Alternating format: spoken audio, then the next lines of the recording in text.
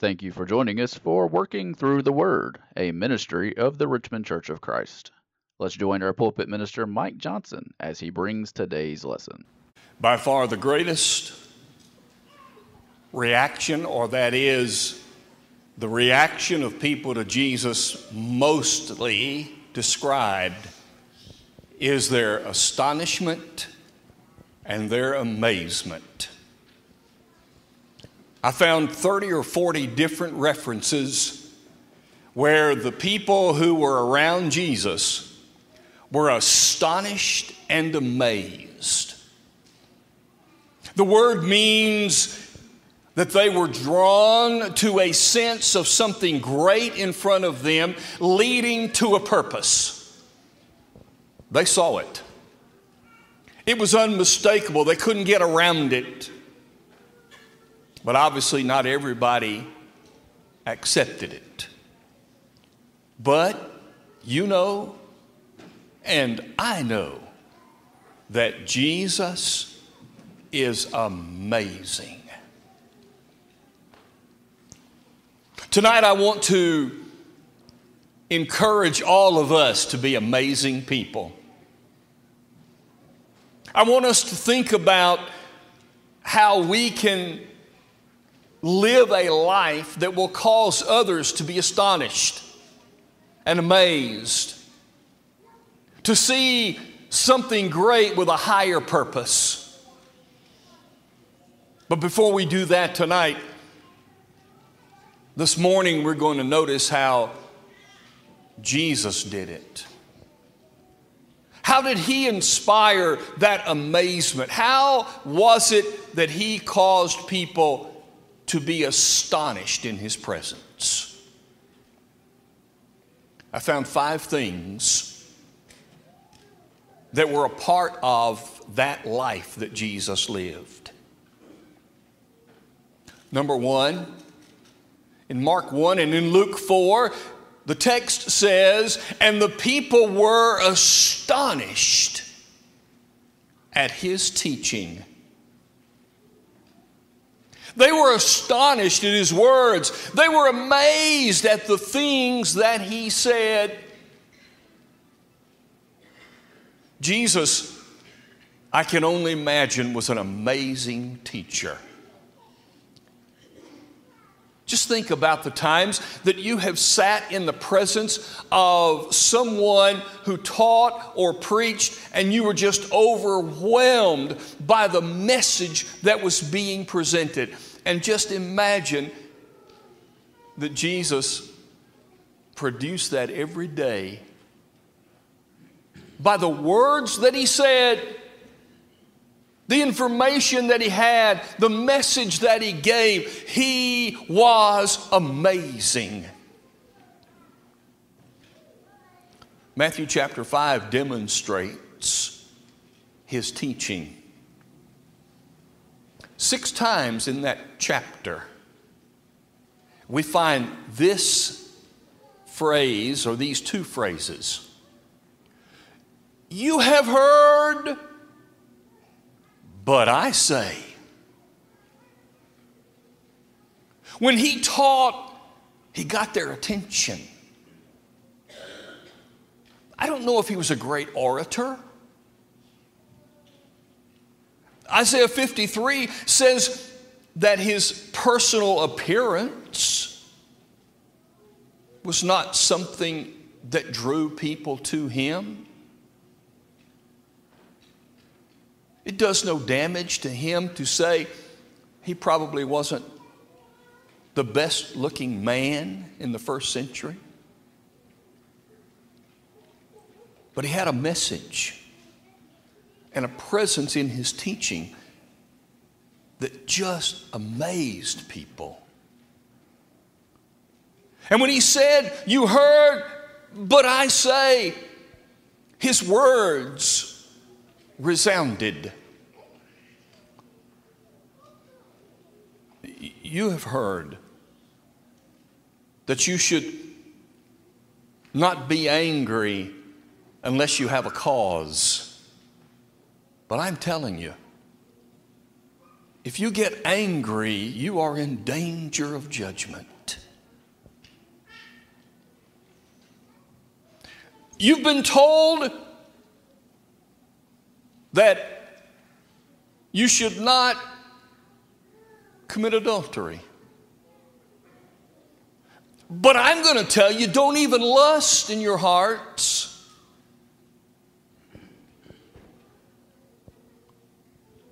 You have heard that if you want to get a divorce, here's how you do it. But I say,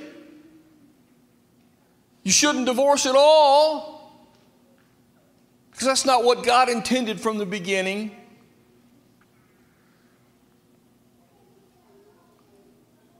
You've heard, you swear by the temple it's okay, but the gold on the temple is not okay. I say, don't swear at all.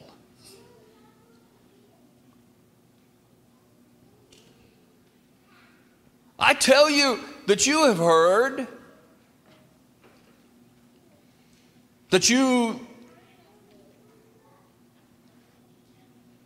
should not let someone overrun you. But I say, let them slap you on your other cheek too. And take your coat too. You have heard that it was okay to hate your enemies. But I say to love them. That teaching was and is amazing. Because in that teaching, he was dealing with the inner man,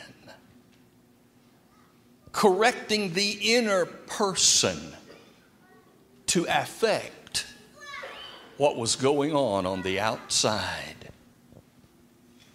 Jesus was amazing in his teaching. Number two, he was amazing in his authority. Those same two passages of Mark 1 and Luke 4 say he taught them as one who had authority and not like the scribes. His teaching style was amazing because he did not have a recognized position of leadership and authority. He was one of them. They even said, we know his mother and his brother and his sisters, they're right here. How could he be this guy? But coming from that place of no apparent authority, he spoke with authority.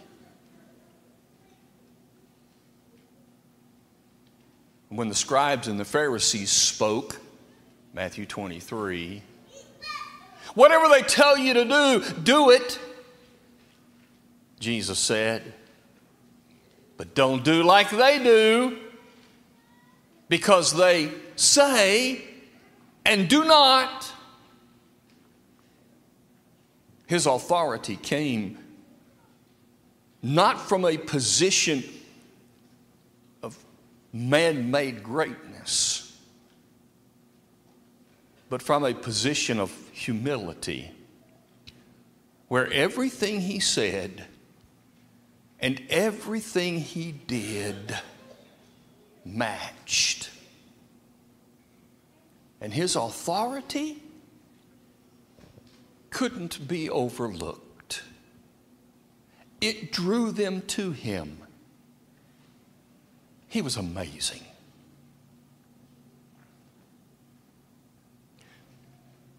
Number three, in Mark 10, he was amazing because of the difficult things that he taught.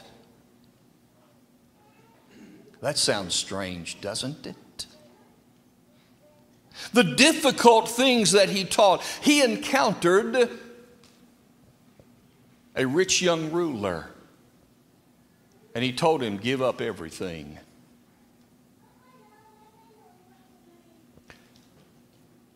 He countered his disciples and was talking to them about this marriage, divorce, and remarriage thing.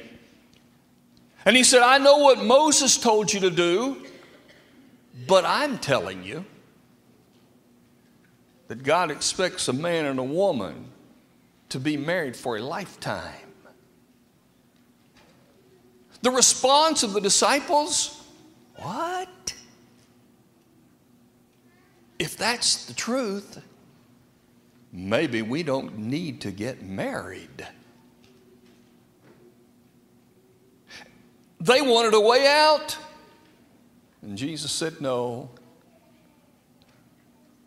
To that rich young ruler, he said, you've done everything that you said you've done, but now here's the one thing you haven't done. Sell everything you have and give to the poor. And he went away sorrowfully. And in that same context, James and John with their mother came to Jesus requesting that they could sit in the places of authority at the right and left hand in the kingdom. And Jesus said, that's not mine to give. You see, when Jesus said difficult things, he did not try to appease people in what he said. He didn't try to appease the disciples on marriage, divorce, and remarriage. He did not try to appease the rich when he met that young ruler. He didn't even try to appease his inner circle, because Peter, James, and John spent more time with him in more places than did anybody else. Jesus said difficult things, but he didn't try to appease anybody. And it was amazing. Every society in history has gone through times of controversy. We're in the midst of a lot of those now. It is not our job as God's representatives, it's not our job as those who follow Jesus to try to appease the society.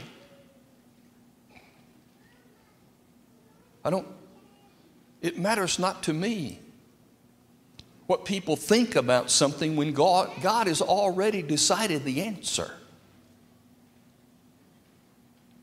And God made two kinds of people, male, female. It's never been changed. There aren't any more. There aren't any others. That's it. And we dare not appease society by thinking that we can give in to all of these other labels. There's only two. That's it. And every life is valuable. Unborn babies deserve to come to this world.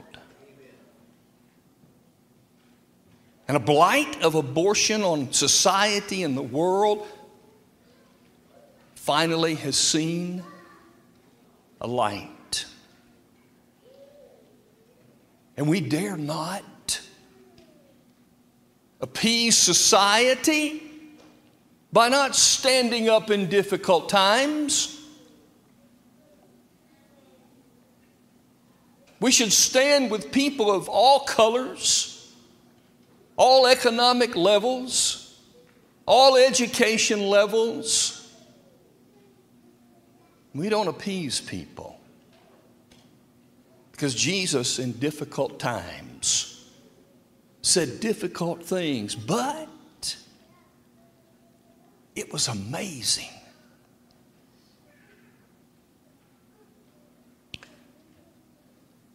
Mark 10:32 has an interesting phrase. It says, and they followed Jesus but they were afraid. How much sense does that make? Jesus was amazing because he generated fear without driving people away. That's amazing. Because when things confront us that are fearful, every instinct about us says, run, get away. But those people just kept following him. Oh, they had a reason to be afraid.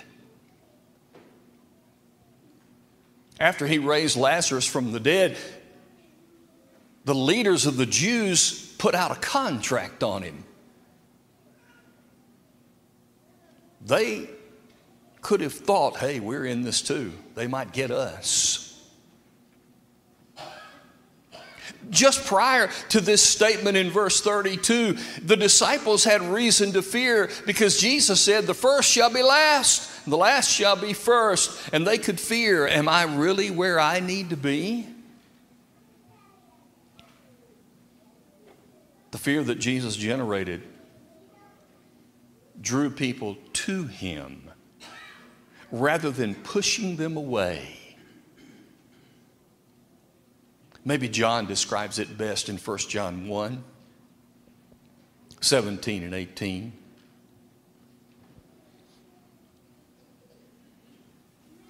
Fear produces judgment.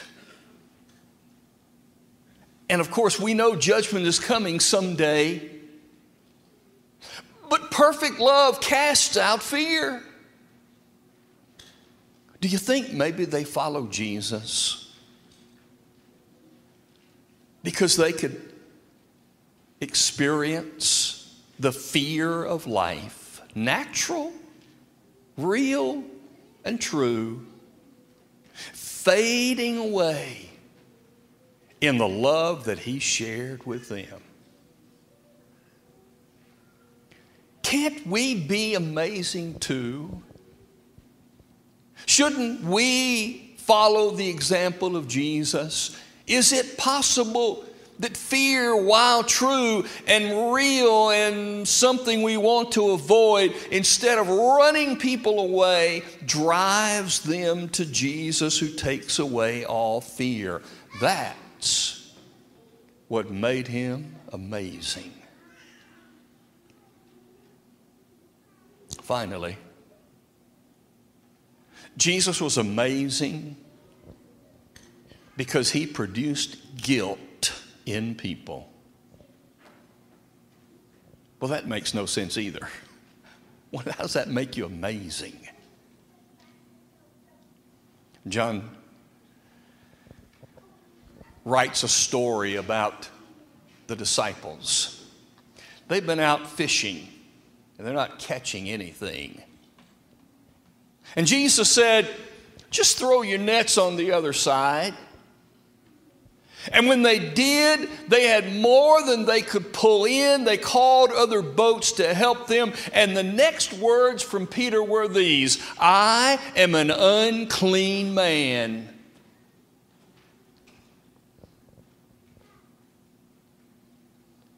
He was amazed, the text says. Amazed and astonished at the number of fish, and it made him think he was unclean. There was something that Jesus did in that miracle that touched him. And when it touched him, it gave him a sense of guilt that he just could not shed. I think it's the presence of Jesus. Let me give you two. You remember in John 8, when those men brought the woman to him who was taken in the very act of adultery. And they said, Moses' law says she should be killed. And the text says, Jesus said, "Whoever is among you, cast the first stone." He didn't say, "Don't kill her," because the law said that it should happen. But he created guilt in them, and they left one by one. How did he create it? By agreeing with them. And in that agreement, it pierced them to their very souls. Sure, she committed adultery, but each one of us is guilty too. He upheld the Mosaic law, and he preached mercy and grace all at the same time. But for me, the best is probably what happens when Jesus was on trial. Peter had already been told that before the rooster crowed 3 times, he was going to deny Jesus. And Luke records that when the third denial came and the rooster crowed, Jesus looked at him. His eyes created the guilt. How many times have you as parents, we as parents, have created a relationship with our children such that all we have to do is look, and they are destroyed? Get right on the right track, because the presence was so powerful. Jesus is amazing. What he taught, the authority with which he did it, the difficulty surrounding it, the fear that it produced, and the guilt that was there made him an astonishing, amazing person. Today, if Jesus is not amazing to you, you just haven't read enough. You just haven't listened enough. If he's not amazing to you, you can't be amazed.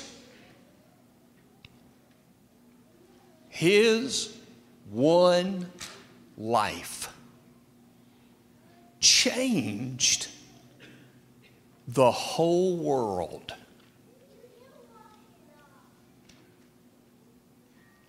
That's amazing. And what he can do in your life and in mine is amazing. He'll take the guilt and remove it. He'll replace the fear with love. He'll make the difficult something that you can handle. He will put you into authority and under his authority, and it won't matter because it fits just right.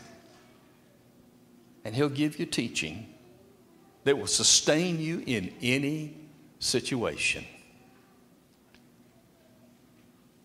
If you've not given your life to the amazing Jesus, today would be the best time ever, because it's now, to do that. Our shepherds will wait, and we will immerse you into Christ. We will pray for you, whatever you need, as we stand and sing together. We hope you enjoyed today's broadcast brought to you by the Richmond Church of Christ. We are located at 1500 Lancaster Road in Richmond, Kentucky. We meet on Sunday mornings for Bible class at 9 a.m., followed by our morning worship service held at 10 a.m. Our Sunday evening service is held at 6 p.m., and our midweek Bible study is held on Wednesday at 7 p.m. If you are in the area, we would love to have you as our honored guest. Thanks for listening.